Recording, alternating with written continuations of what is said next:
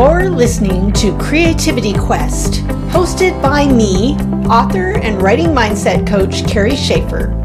Join me and my guests on our quest to ditch our doubts, dance with our demons, and delve into creative delight. Creativity Quest is owned and copyrighted by Authors on the Air Global Radio Network. Now, let's get creative.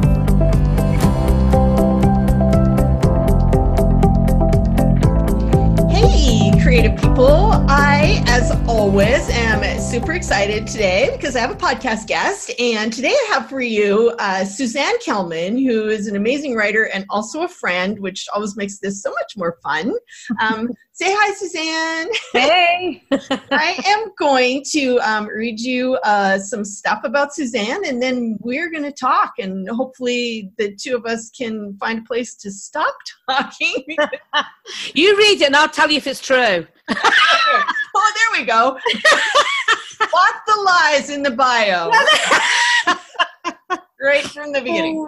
Okay, Suzanne Kelman is the Amazon International Best-Selling Author of the Rejected Writers Book Club, which was published by Lake Union. This is the first book in the South Lee Bay series. Also in the series, you can read The Rejected Writers Take the Stage and The Rejected Writers Christmas Wedding. Let's see, in this fall, actually, I'm modifying this as I go. I just told Suzanne she needs to go. She's cleaning up my bio as we go. Just send me the edited version would be fabulous, Carrie. That would take a lot of work today. I'll make those changes and send it to you. And Suzanne is releasing her first historical fiction book this fall, which is based, or not based on, but inspired by a true story. And it's called A View Across the Rooftops, published by Book Couture, which is an imprint for Hachette in the United Kingdom. And we're going to talk about that book a little bit later. Suzanne is also an award-winning writer and screenwriter whose accolades include the Best Comedy Feature Screenplay Award from the LA International Film Festival, the Gold Award from the California Film Awards, and the Van Gogh Award from the Amsterdam Film Festival. And as if that's not enough, in 2015, her script, Held, was recognized by the Academy of Motion Pictures and was shortlisted to the top 10 in the Academy of Motion Pictures Nichols Fellowship competition. As if being a screenwriter and a published author were insufficient, and I am editing as I go, Suzanne is also a playwright. Her award-winning comedy play, Over My Dead Body, had its world premiere at Outcast Theater in Washington in the fall of 2019. And it's about to have its world class. Start November 1st. So unless this goes out before November 1st, the world premiere will be next month. Oh, the world premiere. Oh, that's awesome. And This is not in the bio, but Suzanne was in a play last week, right? Shirley Valentine. Yeah. She's just, when you talk to Suzanne, she is a going concern. She writes about a gazillion words a week. She's always got multiple projects on the go. I'm just odd. I'm just a strange person. You were strange and delightful. Delightfully strange. Not strange, really, at all. Before we even get into that, what really impressed me, and a point that I want to make, is Suzanne is actually taking this week for rest, relaxation, and restoration, and I'm just looking at you, and you just look so peaceful sitting there. I am. I'm feeling peaceful. I'm feeling very zen. Very zen. This is awesome. I need a little zen. I have everything you are, as you probably know if you're following me at all, is officially out in the wild yesterday.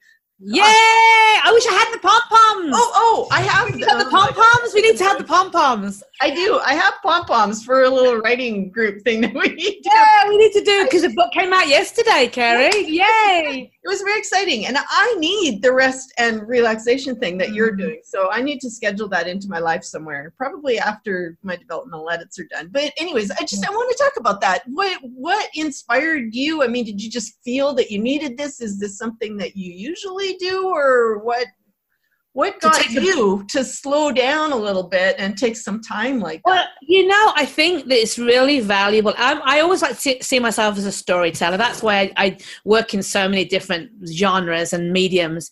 But did you ever read the book Big Magic? I'm going to do a plug for it. Yes, absolutely. I have it on my shelf. I know, it's incredible. And one of the things she really, well, after I read that book, came home to me was how valuable being completely disconnected is for the writing process. And I think that where we think that we've got to be going, and somehow that's going to be productive, when actually it has to be 50-50. You have to be taking as much time to allow ideas to come to you.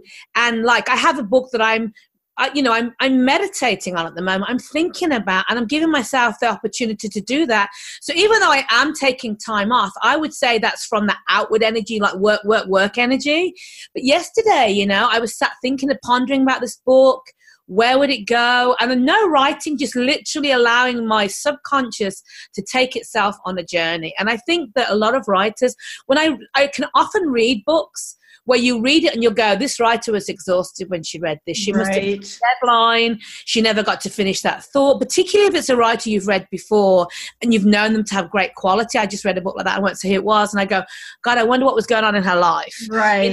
When we're on these deadlines, sometimes you just knock out what you can because you don't have, time to take that time. And so I think that if you can, not every writer can, but if you can take time, take some downtime and feel no guilt in it, recognize that it is a really big part of your process. Right. I love that. Jill Badonsky, who teaches the creativity coaching work that I do, she calls it percolating.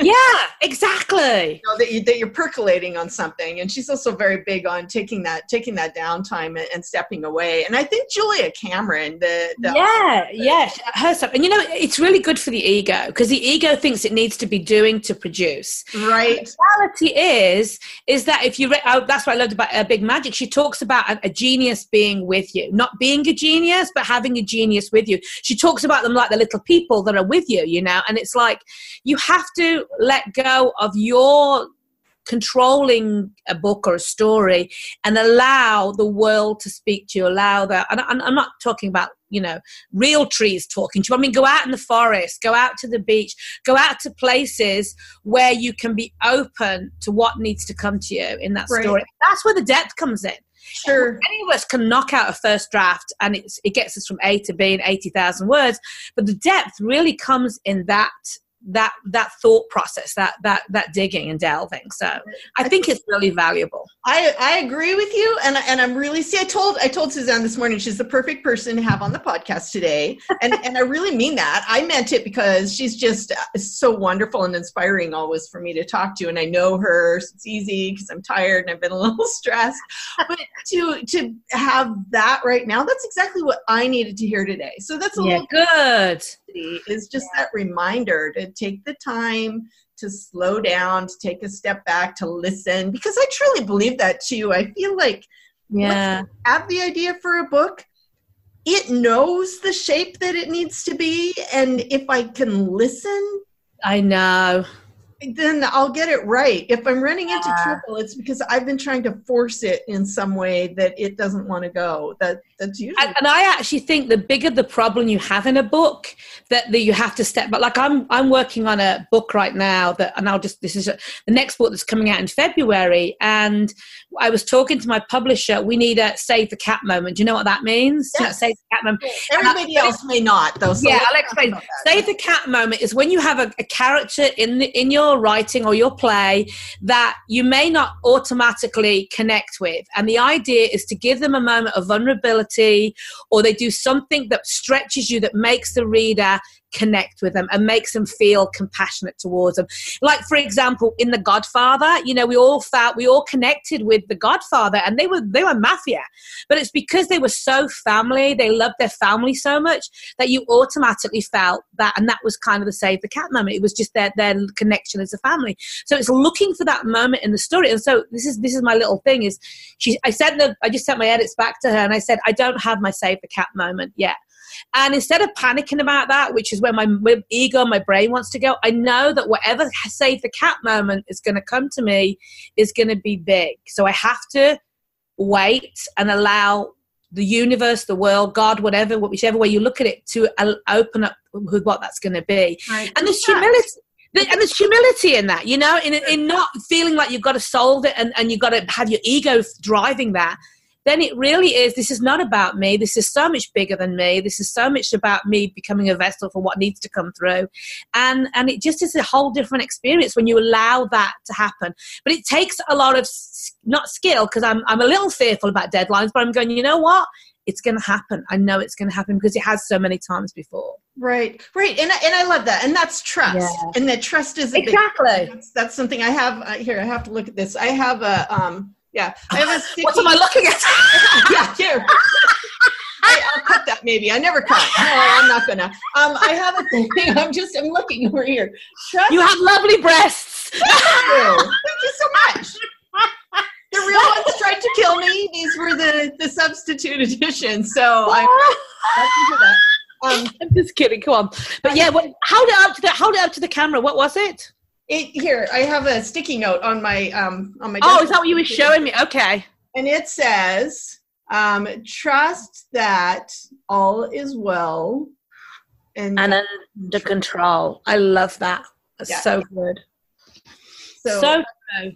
That's been hanging out there. So I want to hear about Shirley Valentine. Well, you know what? I've wanted to do the play for 20 years. Before Shirley Valentine in the play is 42. And when I was in my 30s, I would love to do this play because it was out in the 80s. So I was like, I don't know, my 20s or something in the 80s. And so I was like, I would love to do this play. But of course I had children and life was going on. And then I hit 42 and I thought, I need to do the play because she's 42, right? And there was just not the right vehicle. I was so busy and I was writing and all. That's when I started my writing career at 45. So it was like so much was going on. And I just finished a touring with a show and I was like, I'm never, ever going to do this. And I just got to the point where I had to let it go. And you know what's really, this is a typical, what we're just talking about moment, allowing things to happen at the right time. And the theatre that I ended up performing Shirley Valentine at wasn't even built or wasn't even there when I first put that on my board, and I like to think that the universe went out and it created the theatre for me and the vehicle for me to do this, because it was amazing. I went to see this artistic director. He said, what show would you always want to do? I go, Shirley Valentine. I said, I have the script and everything. And he goes, let me read it. And I was like, oh, okay. And he said, right, we'll put it next year's season. And then I was like, oh, great. And then I was like, oh crap, I gotta learn like 65 pages of a script, and it was like, okay, I'd forgotten that, because at 35 it was much easier for me to learn a whole play, because in the movie she has other characters, but on the stage show it is just her the whole time, the whole 2 acts, and so it has felt so good. She's been a really hard character to let go of, just because the story is such an incredible story. It's really well written. It's even though it was written in the 80s, it's not dated at all. I mean, some of the phrasing is and the words, but not the story, which is about how it's important for us always to live the biggest life that we can.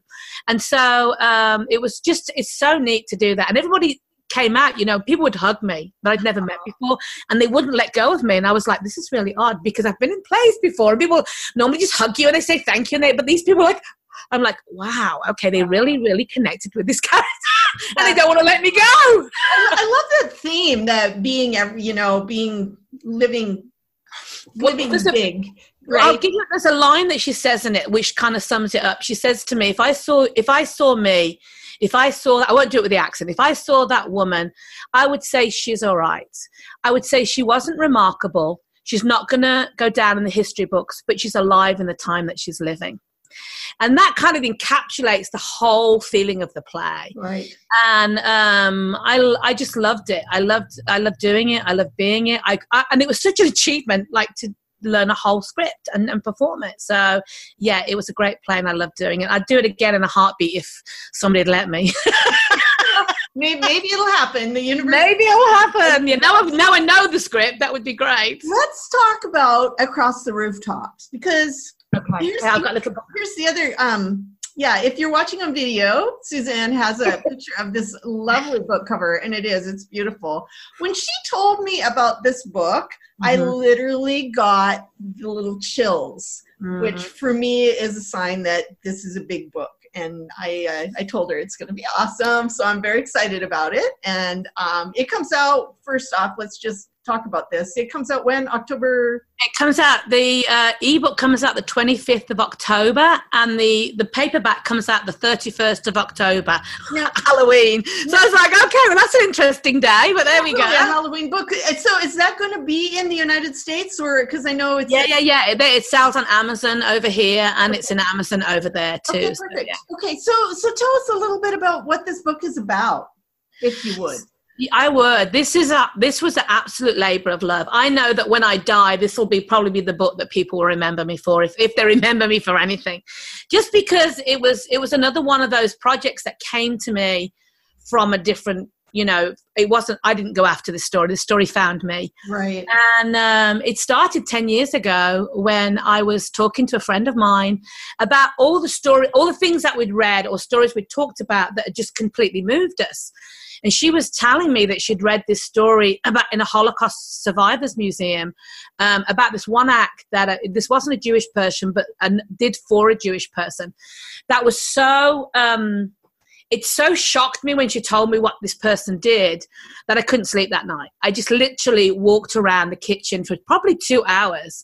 And what it was, the story, and if you read the story, you'll understand which event I'm talking about in it, is I realized was that it wasn't that I'd always said I could lay my lie down, like we'd lay our lives down for our kids or whatever we'd say. But I realized this one act, I wasn't sure if I was capable of it. And it really shocked me that there was something out there that I didn't think I could do for another human being. Right. And it really challenged that thought in me. How far would I go to save another person's life? Wow. And that is a big question, I think, for all of us. It's a huge question. I would like to believe that, I would save somebody, but I don't know. Well, if you read the book, you may go, I see what you're talking about. And the reality was with this particular story was that it started out as a screenplay. We wrote it.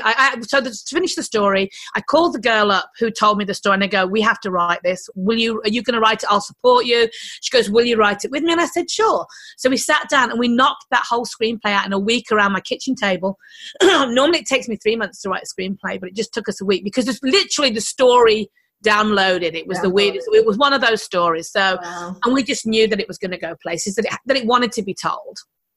And it did really well as a screenplay. As I said, it went to the Academy. The Academy had it in the top 10 for Nichols Fellowships. But it never really went that next step. And so I was kind of sad, put it aside. Then my agent and I were talking about different books I had available or ideas. And I told her the story, and I told her the whole story and what happens and what this guy does for another person. And she was like, okay, you've got to write that. And so I said, okay. So I spent another year writing it as a book, and I'm so glad I did. And the reason I think it was meant to come out as a book first, before it became a movie, if it ever becomes a movie, is because I was able to tell all these unsung hero stories. And the great thing about it was I didn't want to tell a story about these incredible heroic people, not that there weren't those people, but I wanted to tell a story that were people like me, that were taken to such an extreme in their life that they find themselves doing incredibly brave things that they never in 1,000 world would have done. These are secretaries that worked in, wherever. These are people that were old people that were housebound. These were people that did these amazing things because of the time that they were in and because of how they wanted to hold on to their culture and their humanity, And so it was great. That's why I think it wanted to come out as a book first, because I could really tell all of these stories, And so obviously the book's a lot bigger than the screenplay. So yeah, that's I see. I have chills again just talking. I know I do too every time. And when I talk about, I'll just do the last little thing about it. When we actually started to research it, we didn't know where this story was from. It would have been 10 years before that she'd seen this story, and she didn't remember which museum she was in, blah, blah, blah. So we said, well, we'll do some research and see the best place to set it. And we started reading about Holland, and that's where we ended up setting it, because I had not heard much about Holland and the resistance. And one thing that struck me was that 120, or it might be 140, it's in my book, 1,000 Jewish people were taken out of the Netherlands, all the Netherlands together. And only 5,000 came back. They took the biggest hit as a population of Jewish people that didn't return home. And 30,000 were saved in Holland in people's basements and their attics and their barns. And I get emotional when I talk about it, because I'm like, these people who starved through a hunger winter basically saved the whole nationality of people, the Dutch Jews. And so I just felt like 30,000. My gosh, that's a lot. Because I know. And if you read, you'll read in my book, through the hunger winter, they were eating wallpaper, they were eating tulip bulbs, they were starving, and they were feeding these people that were in their attics. So to me, it was like, okay, we're going to totally set it here. It just is the right. Yeah, that's awesome. I apologize to whoever story this is. We just borrowed it and set it in a great place. So yeah, wouldn't it be wonderful if you found the person whose story it would be really, really. That's my little secret wish, is that I would meet the family of this person and that they would tell me, yeah, it was my dad, it was my great grandfather. It would be amazing to do that, just because it's been such an inspiration to me. Right. I'd get very emotional, I'm sure. So, well, but yeah, absolutely. That's just absolutely fantastic. And I love your creative approach to life and the way that you do so many different creative things and kind of weave them all together. And I know you do you take a little bit of time to play with art and that kind of thing as well. You can see behind Suzanne's head, she has here my boards for planning. Yeah. Really quick, because we're running out of time already, Kat. I just keep talking. So I do want to just, like, in 2 minutes or less, talk about your really amazing process, how you talk your stories out and are working like 3 at a time. Like, we're not going to get into all the details of that, but no. And I'm actually hoping next year I'm going to be workshopping this, and I'm hoping to actually write a book, because I want to help other writers do the same thing. Sure. If this process works for them. And I know that for some people it doesn't work, and that's fine. That is for people who've said, this would work for me. And so last year when I was writing Held, it's called A View Across the Rooftop. The stage play was called, the screenplay was called Held. So sometimes I use it interchangeably. Held is the Dutch word for hero. So I'm sorry about this. When we were writing Held, that's why. Yeah. So when I was writing Held, it took me like a year and a half to write that book. And I was like, gosh, I'm already 54. It's going to take me I'll be lucky if I write another 10 books in my lifetime, before I start to maybe not want to do this anymore. So I was like, how can I make this process faster? And what I realized was that for us to sit for 3 hours and just concentrate on writing is actually quite intense for us, any of us. Not factoring in dogs, animals, husbands, UPS guys. I mean, it's a lot just to sit and try and make yourself write for 3 hours. And so what I thought is, how can I take the whole process and break it down into bite-sized chunks? So over that 3 hours, instead of sitting and writing for 3 hours, I'm doing 4 different things. So that the minute that I'm done with, God, I don't want to write another adverb, I can actually go to plotting, or I can go to revving, which is I actually speak out my first drafts. So it was like revolutionary to me. So then I had to figure out how to do it. And so now, in a 3 hour time, I basically, it's like my Facebook, instead of going to Facebook, I go to plotting. Instead of going to this, I go to my cards, start writing things down. And so obviously I can't get into the total process of how it all works, because that would take a whole day. But, sure. But I would just like to, what it was really encouraging to me was, and I can do this. And I think that even if you don't follow the method that I use, start thinking about how can I break down the process. So if I'm having a day where I'm tired, I'm not forcing myself to write. I've got my cards. I'm at the beach. I'm just writing a few things down, or I'm at my favorite park, or I'm walking. And you're still working because you still have this big overview of what you're doing. Sure. And so when I realized that, then I realized I could actually what we call in the film industry layer projects, which you literally, that's why I work on 3 books at the same time, which sounds a lot. But if you think about it, we read 3 books at a time. I'm always reading 3 or 4 books at a time. Yeah, so it's not like you go, oh, now who's this character again? Sometimes, but I mean, most of the time, where you give yourself 5 minutes, you remember which book you're in, Yeah. So I actually literally were able to figure out a system that meant that I wrote 8 first drafts over this last year. And so I want to do another. Second draft is different, and third draft, I'm still figuring out how long that's going to take me. But my aim was to get as many first drafts out as I possibly could, because that's the hardest point for me, is getting that first. Yeah, that's the hardest part for me too. So we're going to have to stop there, but I think keep this in mind, because whenever Suzanne has this class ready to go, yeah, she'd be offering it as an online class, honestly, so people can access it. That's what I want to do, is do it online. I will make sure that I let all of you people know so that you can find it, and I will certainly help market that. So that's about it for today. It's so exciting. It's totally awesome. Show your book again for those who are watching. All right. A view across the rooftops, which is really awesome. And I should show you mine. I don't have one on my desk, but I can show you the audio. Oh, yay! Everything.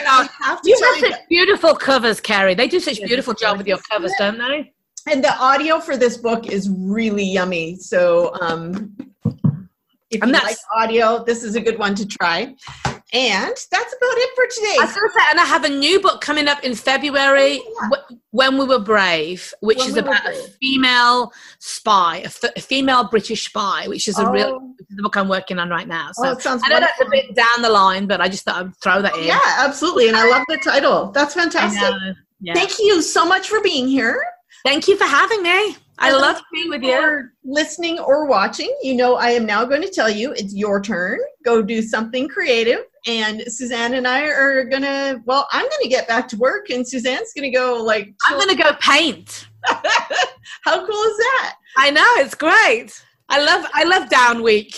Yeah, I need a down week. I'm gonna find myself. Take it, Carrie. Find some time, because you'll really help your writing when you're done with it. I totally believe you. I agree with that. So, all right. Okay. Take care. All right. Bye, everybody. Bye.